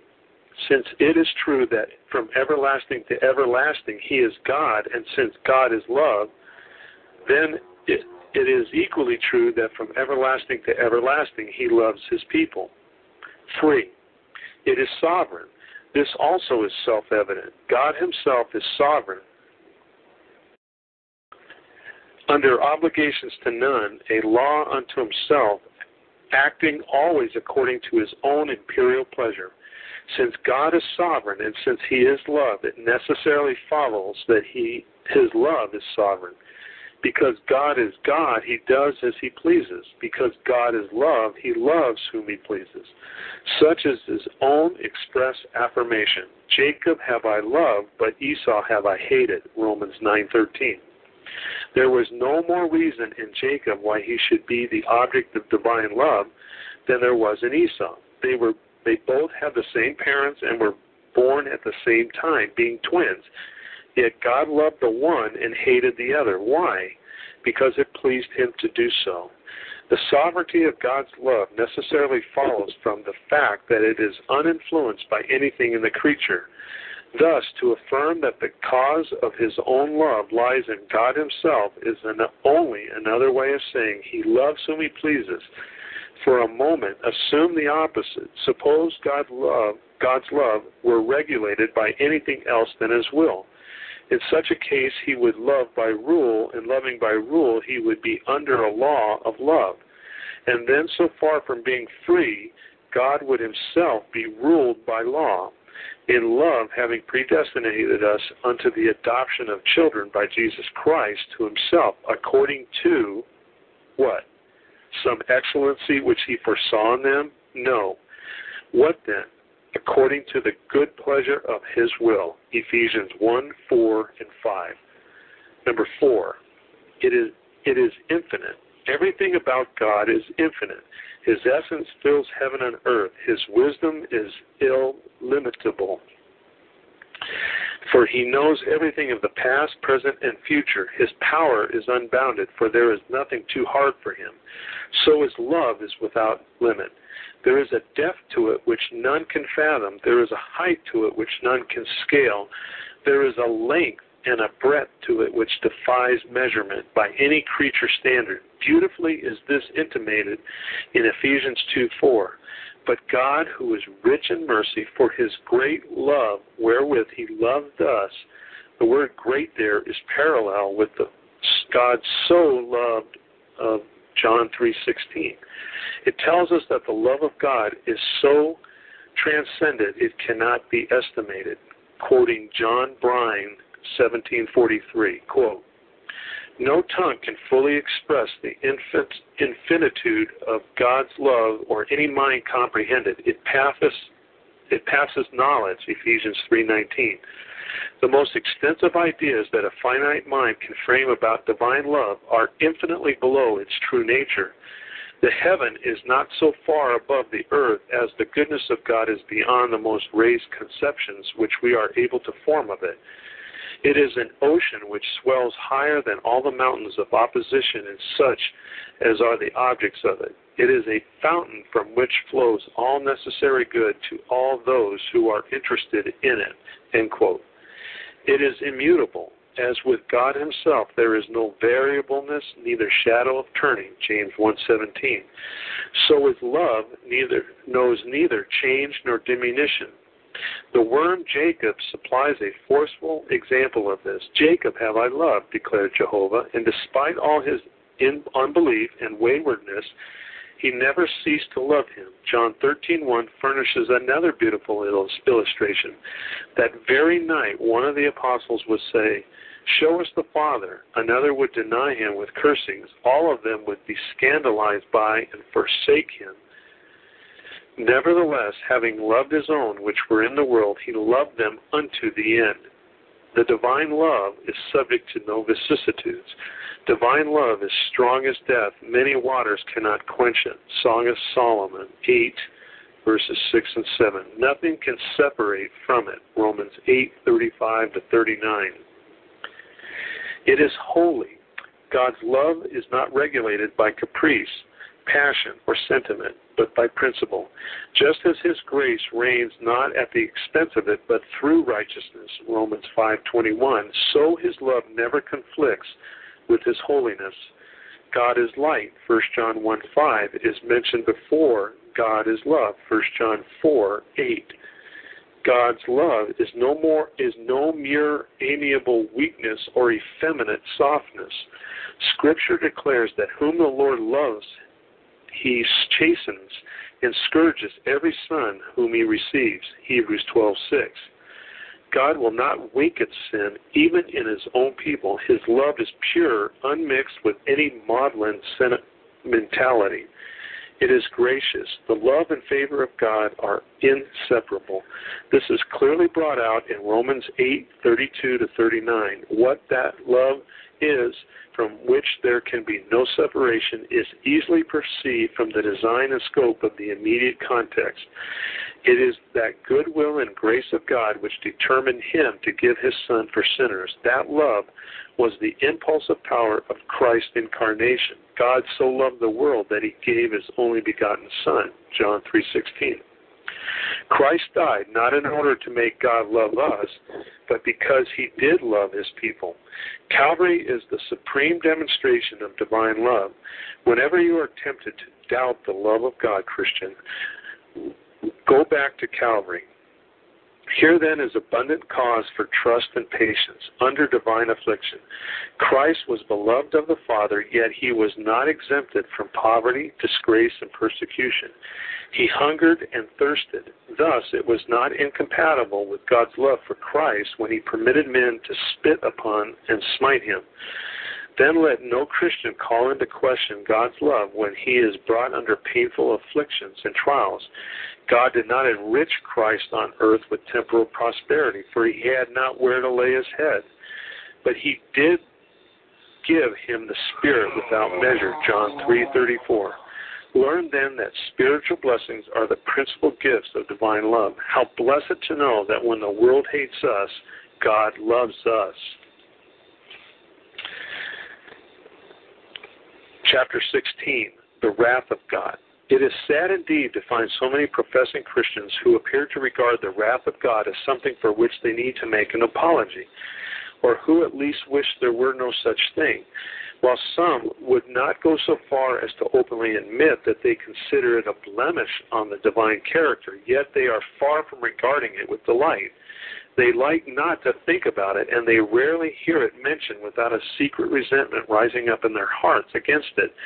Even with those who are more sober in their judgment, not a few seem to imagine that there is a severity about the divine wrath that makes it too terrifying to form a theme for profitable contemplation. Others harbor the delusion that God's wrath is not consistent with his goodness, and so seek to banish it from their thoughts. Yes, many there are who turn away from a vision of God's wrath as though they were called to look upon some blotch in the divine character or some blot upon the divine government. But what saith the Scriptures? As we turn to them, we find that God has made no attempt to conceal the facts concerning his wrath. He is not ashamed to make it known that vengeance and fury belong unto him. His own challenge is, See now that I, even I, am he, and there is no God with me. I kill and I make alive. I wound and I heal. Neither is there any that can deliver out of my hand. For I lift up my hand to heaven and say, I live forever. If I whet my glistening sword, and mine hand take hold on judgment, I will render vengeance to mine enemies, and I will reward them that hate me. Deuteronomy 32:39-41.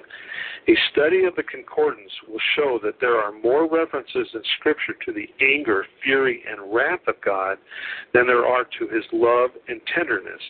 Because God is holy, he hates all sin, and because he hates all sin, his anger burns against the sinner. Psalm 7, verse 11. Now the wrath of God is as much a divine perfection as is his faithfulness, power, or mercy. It must be so, for there is no blemish whatever, not the slightest defect in the character of God, yet there would be if wrath were absent from him. Indifference to sin is a moral blemish, and he who hates it not is a moral leper. How could he who is the sum of all excellency look with equal satisfaction upon virtue and vice, wisdom and folly? How could he who is infinitely holy disregard sin and refuse to manifest his severity, Romans 9:22, towards it? How could he who delights only in that which is pure and lovely not loathe and hate that which is impure and vile? The very nature of God makes hell as real a necessity, as imperatively and eternally requisite as heaven is. Not only is there no perfection in God, but there is no perfection in him that is less perfect than another.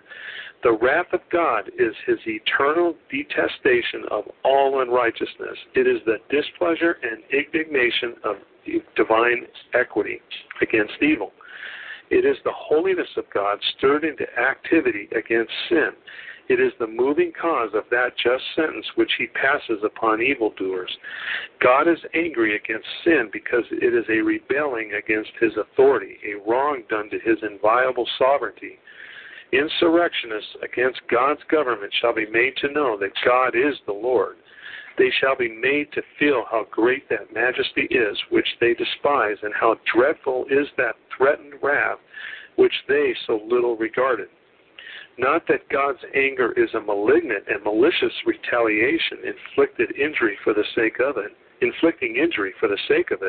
or in return for injury received. No, though God will vindicate his dominion as the governor of the universe, he will not be vindictive.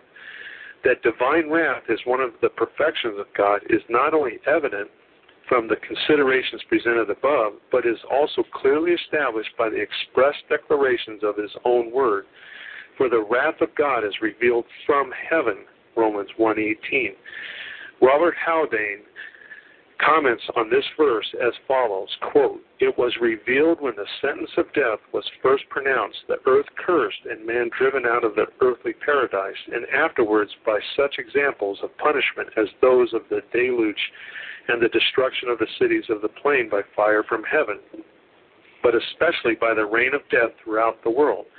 It was proclaimed in the curse of the law on every transgression, and was intimated in the institution of sacrifice and all the services of the Mosaic dispensation. In the 8th chapter of this epistle, the apostle calls the attention of believers to the fact that the whole creation has become subject to vanity, and groaneth and travaileth together in pain. The same creation which declares that there is a God and publishes his glory also proves that he is the enemy of sin and the avenger of the crimes of men. But above all, the wrath of God was revealed from heaven when the Son of God came down to manifest the divine character, and when that wrath was displayed in his sufferings and death in a manner more awful than by all the tokens God has before given of his displeasure against sin. Besides this, the future and eternal punishment of the wicked is now declared in terms more solemn and explicit than formerly. Under the new dispensation, there are two revelations given from heaven, one of wrath and other of grace." End quote.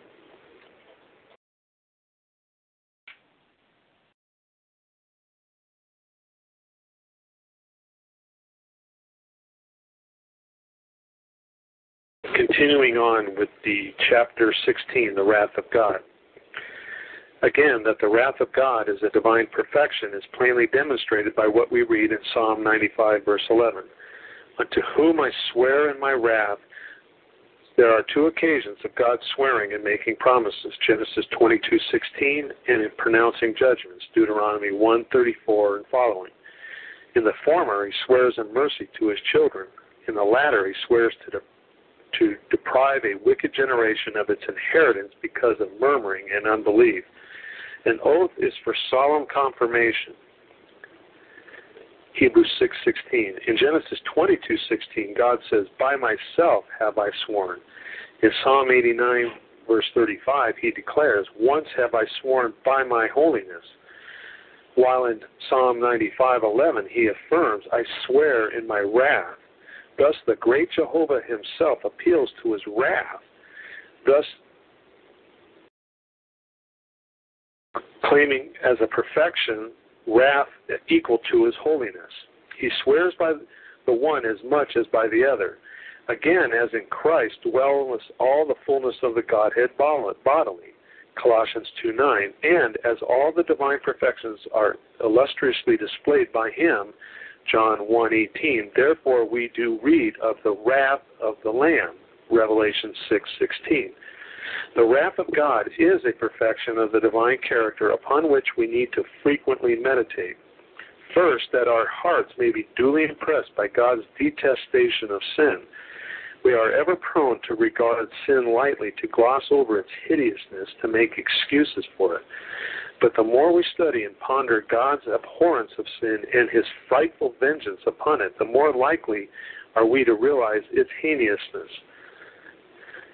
Secondly, to beget a true fear in our souls for God. Let us have grace whereby we may serve God acceptably with reverence and godly fear, for our God is a consuming fire. Hebrews 12:28-29. We cannot serve him acceptably unless there is due reverence for his awful majesty and godly fear of his righteous anger. And these are best promoted by frequently calling to mind that our God is a consuming fire. Thirdly, to draw out our souls in fervent praise for our having been delivered from the wrath to come, 1 Thessalonians 1:10.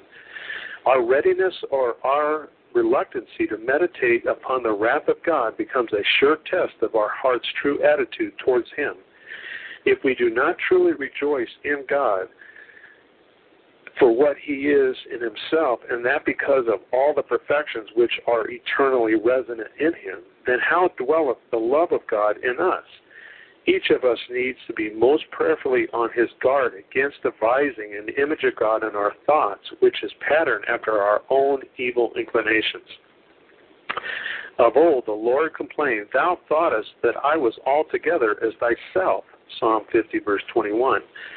If we rejoice not at the remembrance of his holiness, Psalm 97:12, if we rejoice not to know that in the soon coming day God will make a most glorious display of his wrath by taking vengeance upon all who now oppose him, it is proof positive that our hearts are not in subjection to him, that we are yet in our sins, and that we are on the way to the everlasting burnings.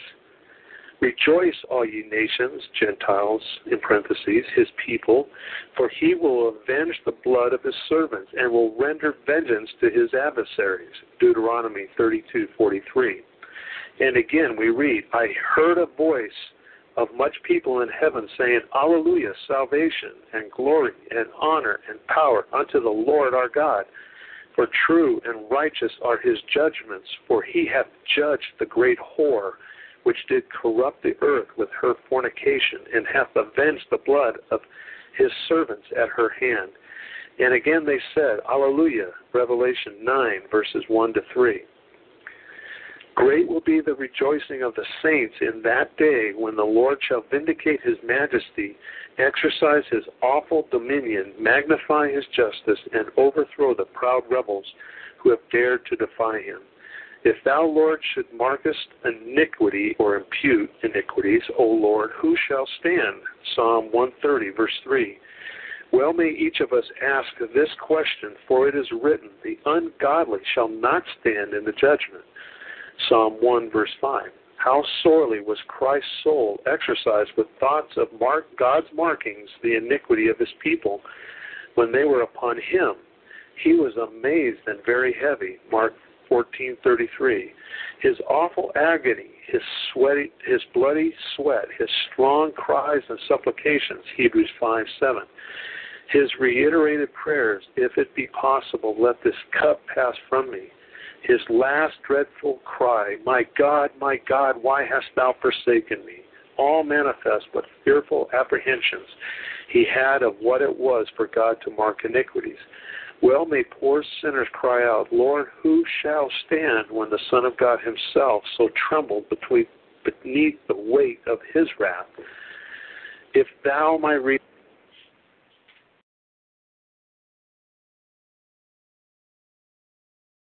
Hey guys, it is Ryan. I'm not sure if you know this about me, but I'm a bit of a fun fanatic when I can. I like to work, but I like fun too. It's a thing. And now the truth is out there. I can tell you about my favorite place to have fun. Chumba Casino. They have hundreds of social casino style games to choose from with new games released each week. You can play for free anytime, anywhere. And each day brings a new chance to collect daily bonuses. So join me in the fun. Sign up now at ChumbaCasino.com. No purchase necessary. VGW Group. Void where prohibited by law. See terms and conditions. 18+.